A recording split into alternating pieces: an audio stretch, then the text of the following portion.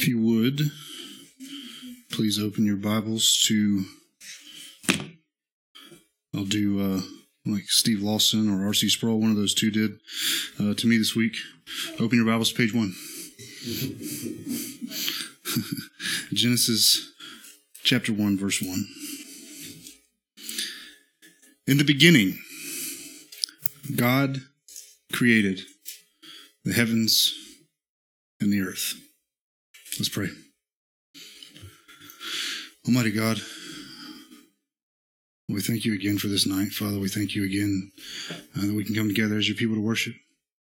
Father, we thank you for the opportunity to confess our sins. And I pray, Lord, that you would grant us repentance as we move forward. Lord, I pray tonight that you would help me, Father, to deliver your word to your people. Lord, I pray, as inadequate as I am, as a messenger, Father, I pray that you would empower me by your Holy Spirit, because your Holy Spirit is not inadequate in any way to communicate your truth to your people, so that our hearts are changed, so that we are more obedient to your word, so that we are more faithful to your commands. God, and above all that we know you. When we know that your word says that to know you is to have life. And Father, we seek abundant life in knowing you. So God, help us and help me. Amen.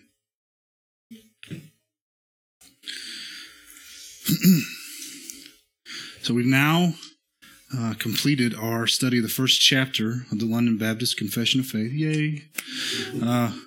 As intensive as some of those concepts were, we now must move into what many theologians agree is the most important subject that we could study as Christians. The second chapter of the London Baptist Confession of Faith is on God and the Holy Trinity. And I think we can agree that without understanding who God is, our faith would be meaningless. And I'll touch on that just a bit at the end. On the way here tonight, we were listening to K-Love, and I really don't like that radio station. But they were talking about this one particular artist and this song that I guess is a really popular song right now. And I don't even know, I can't remember what the artist's name is. I think he's put out some stuff because his voice sounded familiar that I've liked before. But they were talking about this one song, and the chorus to this song has a line in it, something along the lines of, "There's only love in the heart of God." And it's disappointing that that's a popular song. And here's why. God is more than love. And within the heart of God is a plethora of different things and attributes, right? I mean, Jeremy read tonight Psalm 5. There's a verse there in verse 5 in Psalm 5 that says God hates those who do iniquity, and so that there's hatred against sin in the heart of God, right? Tonight, what I want to do in order to look at the doctrine of God is to begin to study numerous passages and verses that lay out the attributes that are given in the confession. And so first we're going to have to actually look at what the confession says, but I want to kind of pull what I just said into what we're going to talk about. And it's this. Paul Washer is fairly fond of saying something along the lines of, this nation's not gospel hardened, it's gospel ignorant. And it's gospel ignorant because many of its preachers are gospel ignorant. Well, I'm going to submit the same kind of a statement to the doctrine of God. This nation is not hardened against the doctrine of God. This nation is ignorant of the doctrine of God. And more than that, many preachers, pastors, theologians are ignorant of the doctrine of God. They're ignorant of the attributes of God. They've never taken the time to look and see who God is because they're so preoccupied with, oh, God is love, and yes, that's true, but then God is this and God is that, and basically what it boils down to in many churches is that God is the fluffy cloud of your dreams. Right? Like everything that you want in an ultimate being turns out to be, guess what? God. And I think about the way that affects things like Christian radio stations and Christian, quote unquote, Christian artists who sing and dance and do all kinds of things. Because it's almost inescapable for us without just completely pulling away from the Christianese culture. Right? Like, you want to turn on the radio, and this is the case in our area, right? You want to turn on the radio, but if you turn on a certain radio station, you're going to get just really old hymns with like organs and stuff like that, or you're going to turn on K-Love. I'd rather listen to the hymns with the organs and stuff, but the recordings are so terrible that, you know, it's grating sometimes, right? And so then I realized that my children listen to K-Love, that my family listens to K-Love, and this is not hate on K-Love hour or anything like that, but like, there's so much music that you can just tell is based in this shallow Christianity where God is the cloud, the fluffy cloud, and everything that we want as people. You know, we want to be loved, we want to be accepted, we want to be thought of as good and happy and all this stuff. And like, those are the things that these Christian songs talk about and make God seem like He is.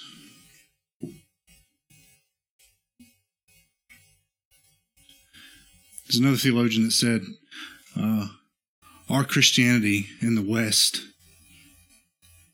is a mile wide and about an inch deep. So let's look at what the confession says about God. Chapter 2.1 says, the Lord our God is one, the only living and true God. He is self-existent and infinite in being and perfection. His essence cannot be understood by anyone but Him. He is a perfectly pure spirit.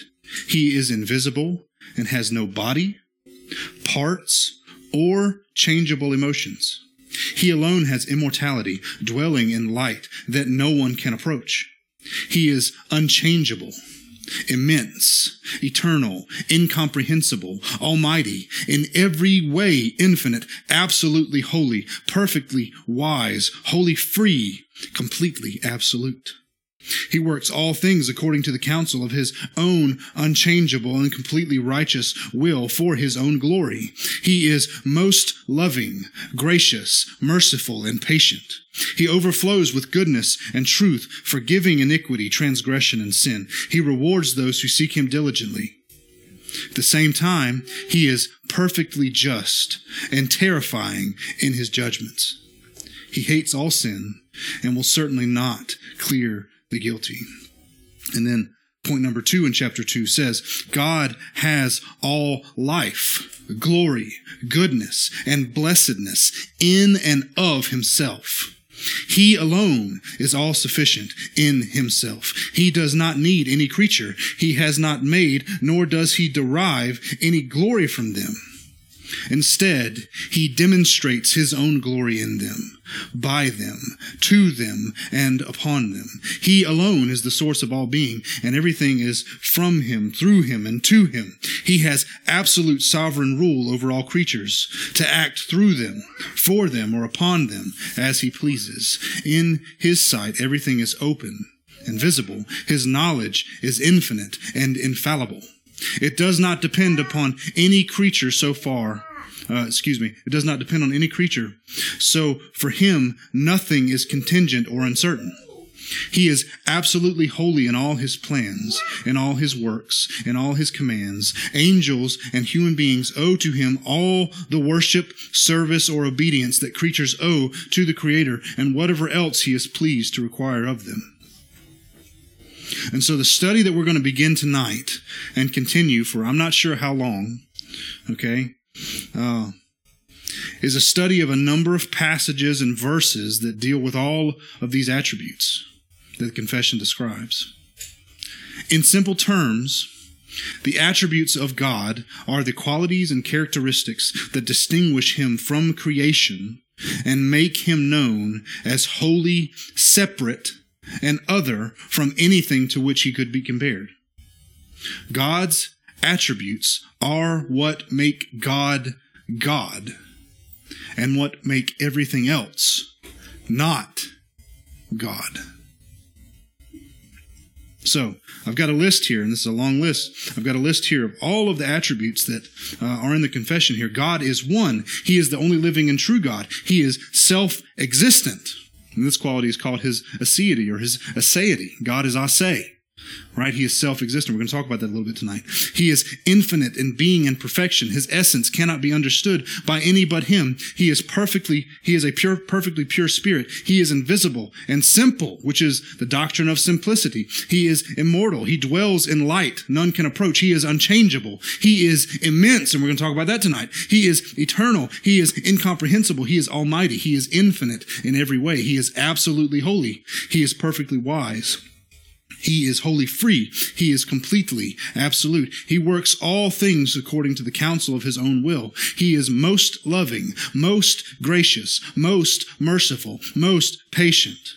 He overflows with goodness and truth. He forgives iniquity, transgressions, and sin. He rewards those who seek him. He is perfectly just. He hates sin. He will not clear the guilty. He has all life in himself, all glory in himself, all goodness in himself, all blessedness in himself. He is the source of all being. He is absolutely sovereign, and he has infinite knowledge. Now, there are a lot of theologians who have preached on and written about the attributes of God. And everybody ascribes certain attributes to him, right? But none of these lists are directly one for one, right? A lot of theologians break up these attributes in a lot of different ways. Some lists are shorter than others. Right? But since we're studying the confession, we're just going with the confession. Right? I'm not going to make a list. I'm reading some stuff that has some lists, and I'm listening to some things that has lists, but we're just using the confession. So let's go back to Genesis chapter 1, verse 1, and read one more time. In the beginning, God. In the beginning, God.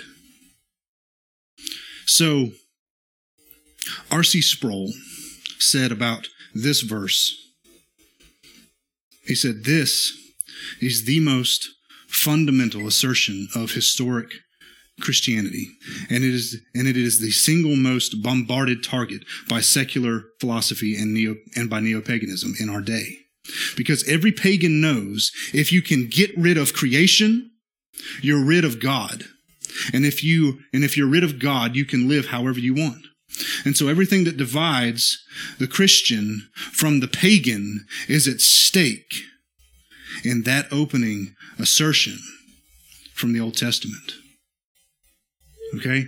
And so if God was already there at the beginning, in the beginning God, if God was already there at the beginning, then he has to have eternally existed. If he has eternally existed and in the beginning spoke and created the heavens and the earth, then he is the uncaused cause of all things. This is the aseity of God.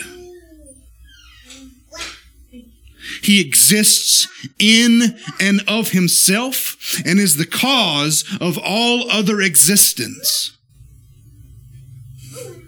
A.W. Pink, in his book, The Attributes of God, wrote of this verse, there was a time, if time it could be called, when God, in the unity of his nature, though subsisting equally in three divine persons, dwelt all alone. In the beginning, God. There was no heaven where his glory is now particularly manifested. There was no earth to engage his attention. There were no angels to sing hymns to him his praises. No universe to be upheld by the power of his word, or by the word of his power. There was nothing, no one but God. And that, not for a day, a year, or an age, but from everlasting. During eternity past, God was alone, self-contained, self-sufficient, self-satisfied, in need of nothing. Had a universe, had angels, had human beings been necessary to him in any way, they also had been called into existence from all eternity. So God being present at the beginning of all things means that God is eternal, that he is not dependent upon anybody else for his existence, for his being.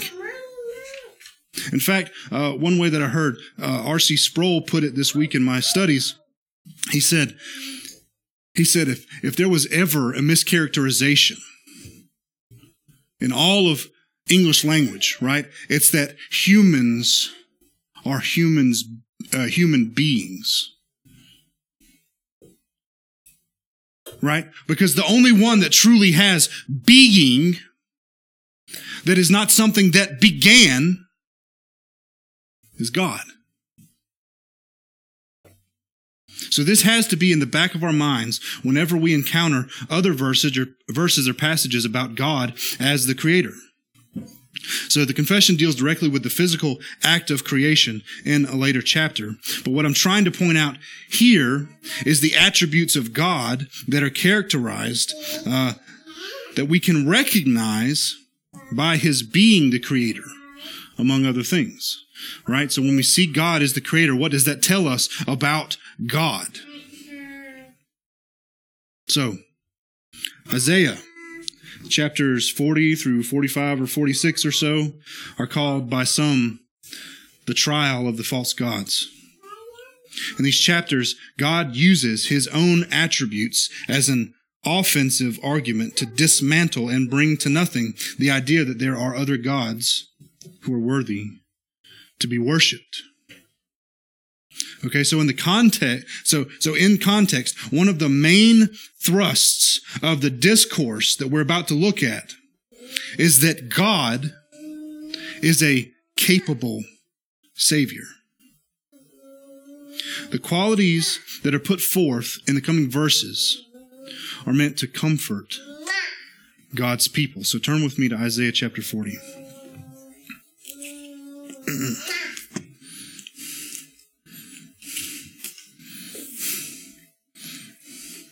What we have here is a discourse given by the prophet about who God is. And what it's meant to do, ultimately, is give God's people hope in their coming salvation. Right?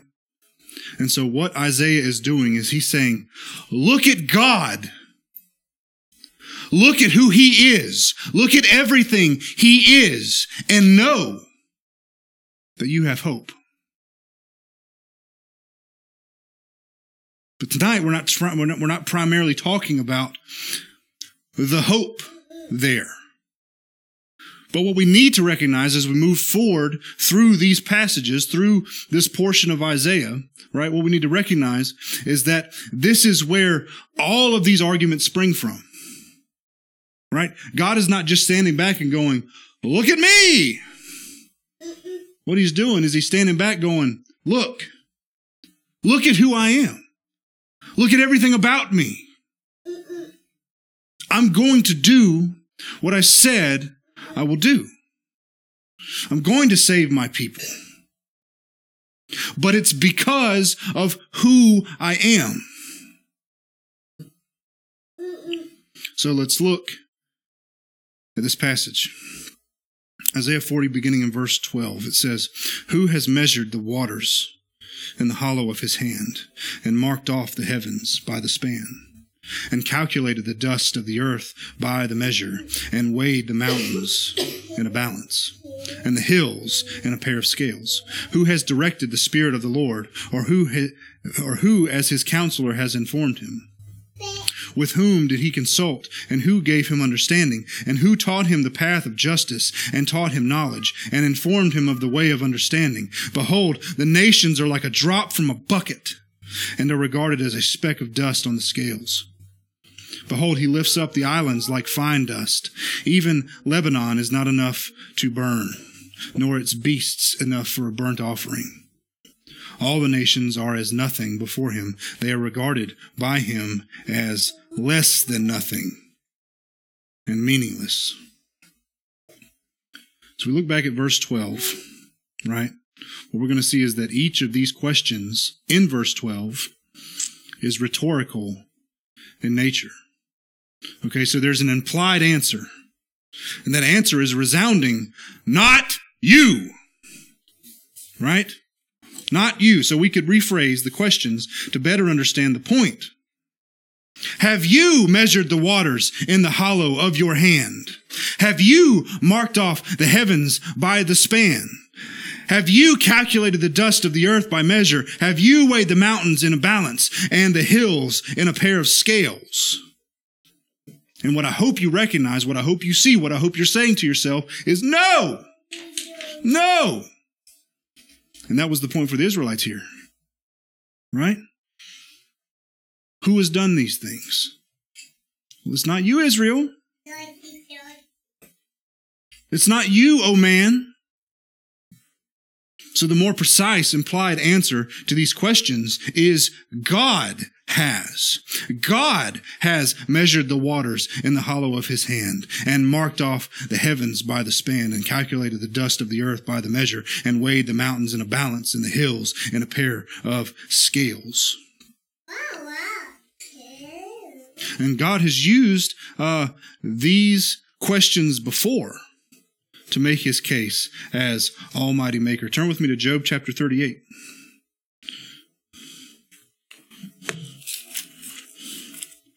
This is the big moment for Job. This is the one, right? Job's done an awful lot of talking, and his friends have done an awful lot of talking. And God has come down and decided to answer Job. Job 38, starting in verse 1, it says, Then the Lord answered Job out of the whirlwind and said, and compare these to what we just read in Isaiah. Who is this that darkens counsel by words without knowledge?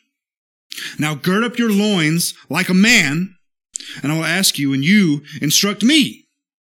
Where were you when I laid the foundation of the earth? Tell me if you have understanding. Who set its measurements, since you know? Or who stretched the line on it? On what were its bases sunk? Or who laid its cornerstone when the morning stars sang together and all the sons of God shouted for joy? Or who enclosed the sea with doors when bursting forth it went out from the womb?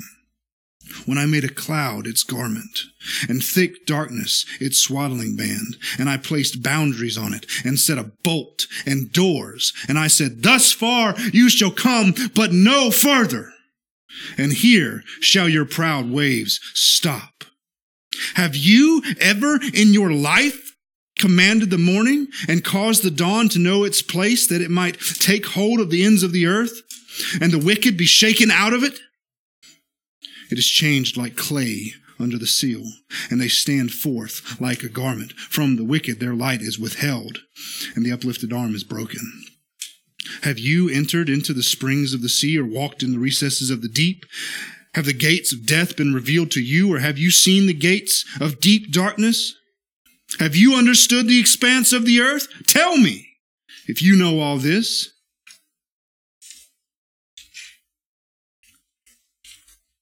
So the points in these verses that are relevant to the confession are that we can see God is self-existent because he is the creator. He is almighty. and all sufficient, because there is no one that can claim his works, and there is no one that has helped him. God uses rhetorical devices like this in making his points, because the point is to put the focus back on him. And why does it need to be there? Because he is the source of life. Because he is the source of all being. Because he is the eternal one. Because he is the infinite one. Because he is the wise one.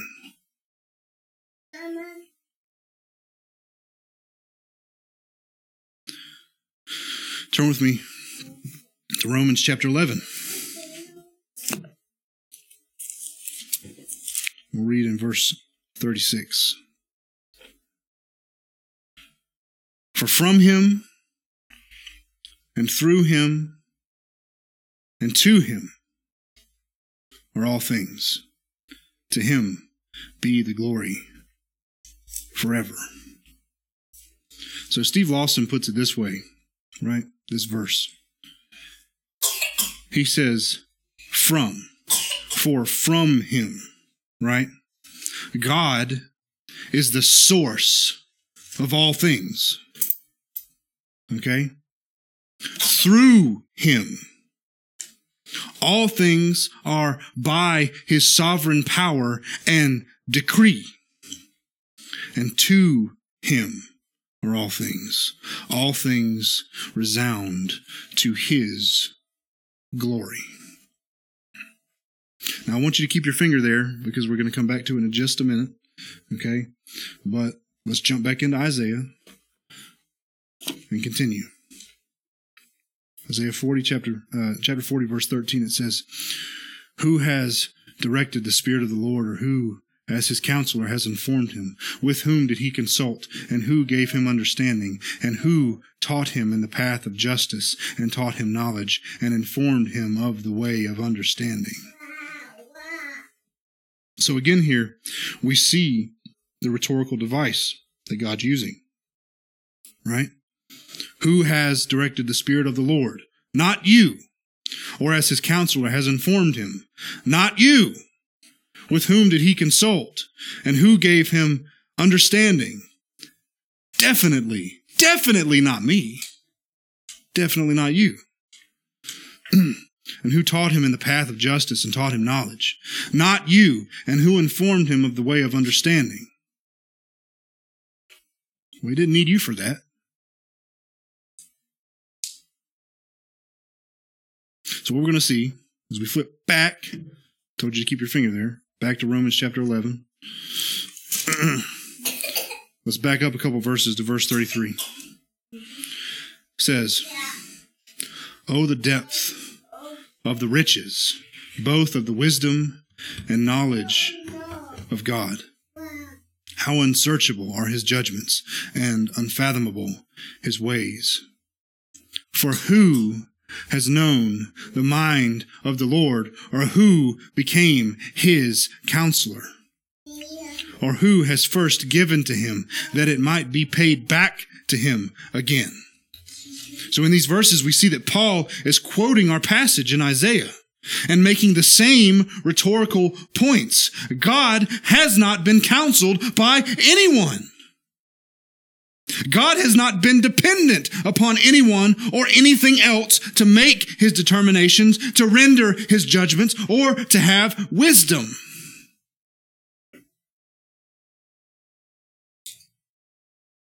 God is not needful of anything that we could give him. In fact, the things that we have that we could give to God came from him in the first place. So here we see relevant to the confession that God is incomprehensible. Right?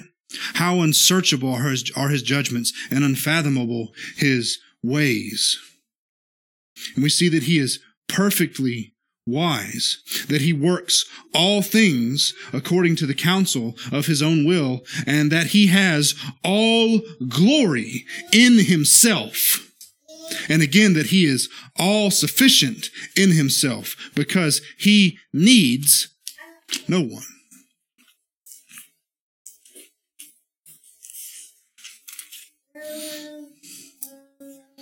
Who has directed the Spirit of the Lord? Whereas his counselor has informed him. No one has counseled God. No one has directed the Spirit of the Lord. So God has no need of anyone to give him understanding. Colossians chapter 2, verse 3, in referring to Christ, who is God incarnate, says that in him, in Christ are hidden all the treasures of wisdom and knowledge. Let me ask you something. This is a simple question. How can you give wisdom and give knowledge to one who has all wisdom and knowledge? You can't. Job 21 verse 22 says, "Can anyone teach God knowledge? And that he judges those on high." God acts as the judge of all creation. And how could a judge who is over the ones he is giving judgment to get anything from those? Right? If God is the one making the judgments about creation, he's above it. He's greater than it.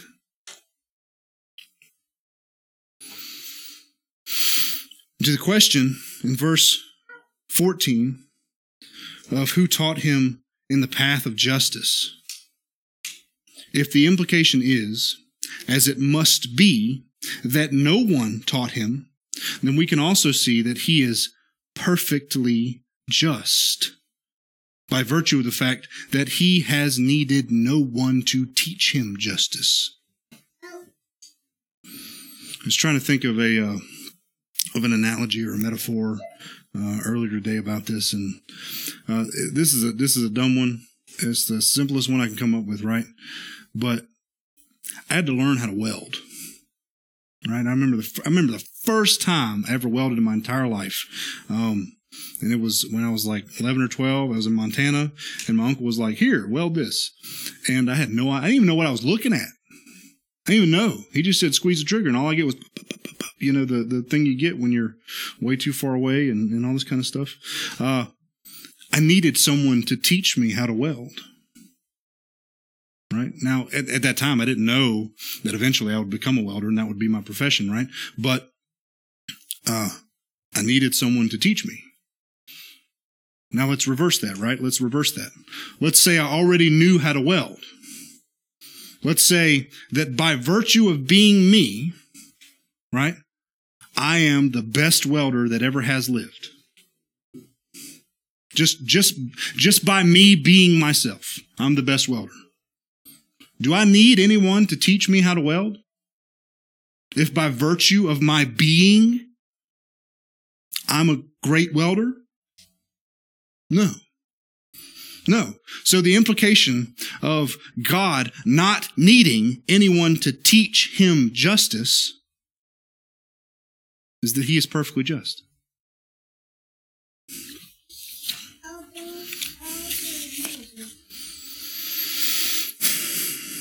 Moving into verse 15. What we're going to see here is an argument that God uses quite a bit. Okay? The argument is his immensity, the immensity of God. When we think of God, one of the things we should rightly imagine is how immense he is. And this does not only refer to thinking about how big God is, but how excellent he is. So look in verse 15. It says, "Behold, the nations are like a drop from a bucket and are regarded as a speck of dust on the scales. Behold, he lifts up the islands like fine dust. A little bit later, as we move through Isaiah a little further, right? It won't be tonight, but a little bit later it talks about the nations being like grasshoppers, right? Like the people in the nations being like grasshoppers, okay? And so the picture here that God is trying to give of himself, the picture here of his immensity, right, is like if I go outside and I see an ant crawling on the ground, the ant wants to pick a fight with me. Who's winning the fight? I ain't even got to try. All I got to do is shift my weight. That's it. And the thing's over. It's dead. It's done. There's nothing. It's not a threat that God is holding over the heads of his people, but he's describing himself as, look, I get that you think you're something because you're man and you've built these cities and you've done these things and you've shed this blood and you've all this stuff, right? I get that you think this is a big deal.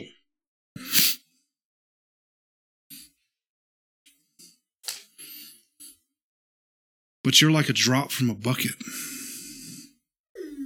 And I regard you as a speck of dust on scales.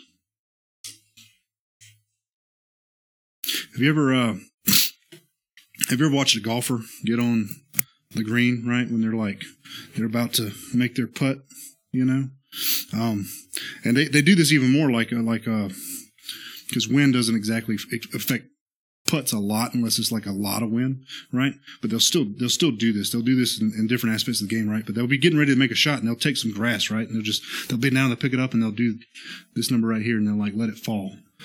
And they see which way the wind's blowing so they can adjust their shot accordingly. God says, behold, he lifts up the islands like fine dust, right?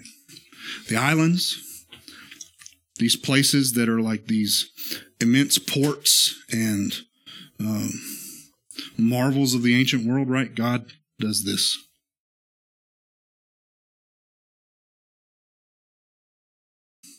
Because they're nothing before him. They're nothing before him. Often when God's making arguments against the nation or against his own people, he refers to just how small we are. And so when we think of the immensity of God, one thing it does is it puts our view of ourselves and our problems in a more proper perspective, right? And I want to show you this in action in the scriptures, okay? Let's turn to 2 Chronicles chapter 2. 2 Chronicles chapter 2. We'll look starting in verse 1. It says, Now Solomon decided to build a house for the name of the Lord and a royal palace for himself. So Solomon assigned 70,000 men to carry loads, and 80,000 men to quarry stone in the mountains, and 3,600 to supervise them. And then Solomon sent word to Huram, the king of Tyre, saying, As you dealt with David my father, and sent him cedars to build him a house and to dwell in, so do for me. Behold, I'm about to build a house for the name of the Lord my God, dedicating it to him, to burn fragrant incense before him, and to set out the showbread continually, and to offer burnt offerings morning and evening on Sabbaths and on new moons and on the appointed feast of the Lord our God, this being required forever in Israel. The house which I'm about to build will be great, for greater is our God than all the gods. And I want to stop there before we get to the next verse, because we haven't seen the temple, right? Like none of us in this room has been to Israel and seen the temple, seen the ruins of the temple, because that's what it is now.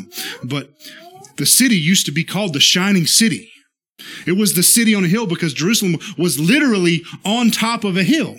And the dome, right? Well, not the dome, but the roof of the temple, right? Gold and all these things. And so way far off when you were coming into Jerusalem, because it was the city on the hill and because the temple had this awesome covering, right? You could look from afar, and if the sun was reflecting in a certain way, it looked like a star in the distance on top of the hill. Okay? This is the house that Solomon was wanting to build for God. This is something that the ancients marveled at. I mean, we look at the numbers of the people that Solomon was sending to do the work. He says 70,000 men to carry loads and 80,000 men to quarry stone. There's a lot of people working on these bricks. And if you go back through portions of Chronicles and Kings and you see all the stuff that he used to build the temple, you're just like, wow. And you look at some of these columns and some of these things that he used to build, and you're just like, man, I can't even understand how somebody back in the day could have done that, much less what it would have looked like.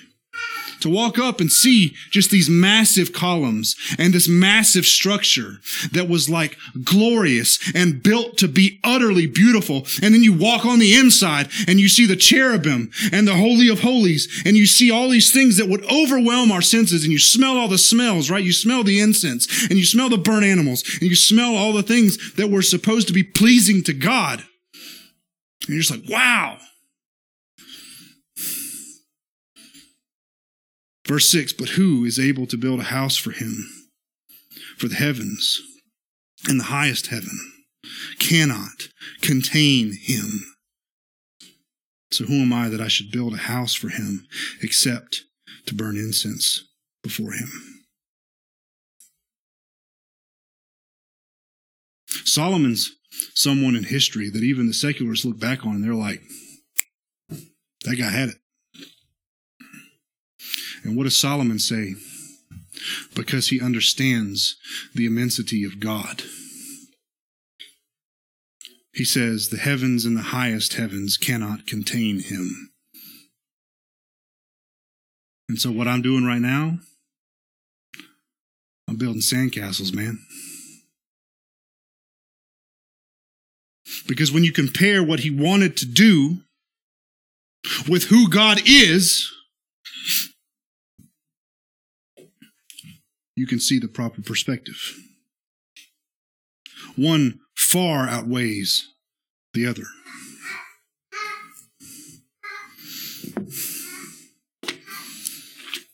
So back to Isaiah 40. Verse 16. Even Lebanon is not enough to burn, nor its beasts enough for a burnt offering. So in verse 16, we see yet another attribute of God. We see his purity, the purity of God. And why do I say that? Even Lebanon is not enough to burn. And what you see in the Old Testament is over and over again, they talk about the cedars of Lebanon. Lebanon was a source of wood for many, many structures that Israel built. Okay? And it was considered as a gift, like an awesome gift, that Lebanon would send their wood, their cedars, to Israel, to Jerusalem, especially for things like the temple and like Solomon's palace. But God says, even Lebanon doesn't have enough to burn for me. And nor are its beasts enough for a burnt offering. There were several reasons to offer a burnt offering in Old Testament Israel, right? One of the reasons was atonement for sin. What God's saying is that if you took all of the beasts in Lebanon, and I'll go so far as to say all the beasts in the world, and you piled them up and said, God, forgive my sins, it's not enough. Why? Because your sins are so great? No. Because God is so pure.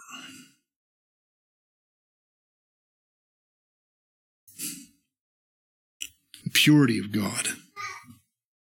That if you burned all of Lebanon as a burnt offering, it's not enough because he is so pure. Turn with me to Micah chapter 6.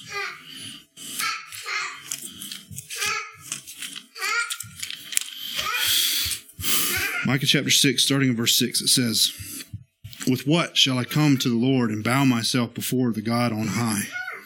Shall I come to him with burnt offerings, with yearling calves? Does the Lord take delight in thousands of rams, in 10,000 rivers of oil? Shall I present my firstborn for my rebellious acts, the fruit of my body for the sin of my soul?" He has told you, O man, what is good. And what does the Lord require of you? But to do justice, to love kindness, and to walk humbly with your God. God's purity is such that the only way you could get close to it is to be pure yourself. God's purity is such that the only way we can approach him is not because of a sacrifice that we bring, but because of a sacrifice that he offered on our behalf. The only one pure enough to die and make us pure enough to approach God was God himself. God incarnate, the second person of the Trinity, dying on a tree, shedding blood on behalf of God's people.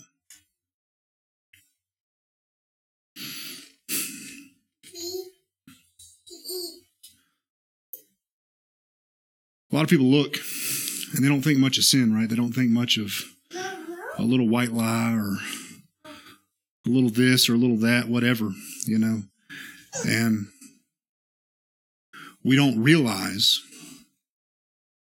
the purity of God. We don't realize the holiness of God. Because if we did, we would realize that those sins that we don't treat as much cost Christ his life. How bad was that white lie, that quote-unquote white lie? How bad was that?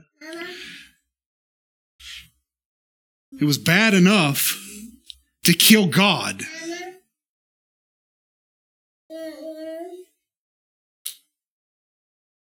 And I'm not saying that for shock value, right? What did it cost? It cost the only pure being that's ever existed. That's what it cost.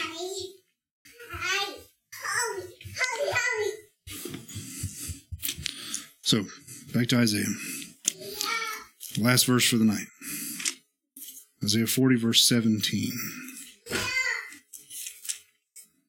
It says, "All the nations are as nothing before him. They are regarded by him as less than nothing and meaningless." So, in this verse, I want to pull our attention to one word, because it'll actually bring us back to where we began in Genesis 1. The word here rendered in English as meaningless is the Hebrew word tahu, and it means void. And it's the same word as what's used in Genesis 1:2 and rendered as without form. So R.C. Sproul, in speaking about the necessity of God's existence, was fond of using an object like a pen, or even I heard him in a lecture one time use his shoe, right? He pulled off his shoe and he's like, "Hey, look at this." He was fond of using an object like a pen or a shoe, saying, "This shoe proves that God exists. For without God, it could not exist." So to say that the universe and everything in it had a definite beginning is to presuppose one who is infinite and has no beginning. So logically, for anything to have become, you must start with the one who is. And that's God. So without God, creation is void. It is without form. It is meaningless. It cannot be. Our existence, everything we see around us, everything we can touch, everything we can't touch. We look in the night sky and we see the stars and the blackness and the planets and all the stuff. All of it cannot exist apart from God. Why does God regard all the nations as nothing, less than nothing, and void? Because apart from and without Him, that is all they can be. Nothing. Nothing. We are so utterly dependent upon this Almighty One.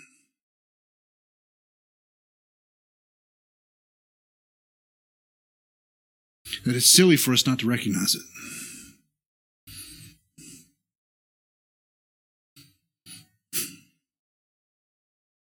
Let's pray. Almighty God, thank you again for this night. Father, I pray, Lord,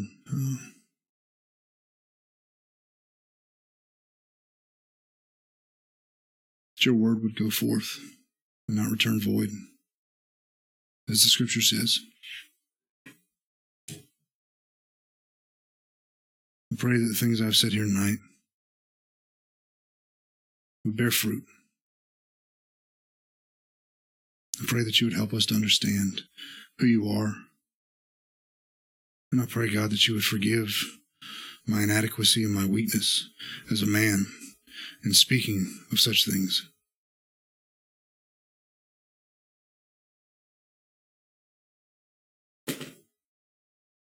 God, what can we do but stammer and stutter when we try to express who you are?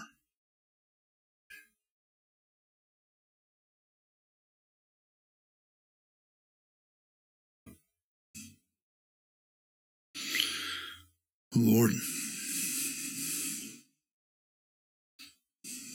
get glory for yourself.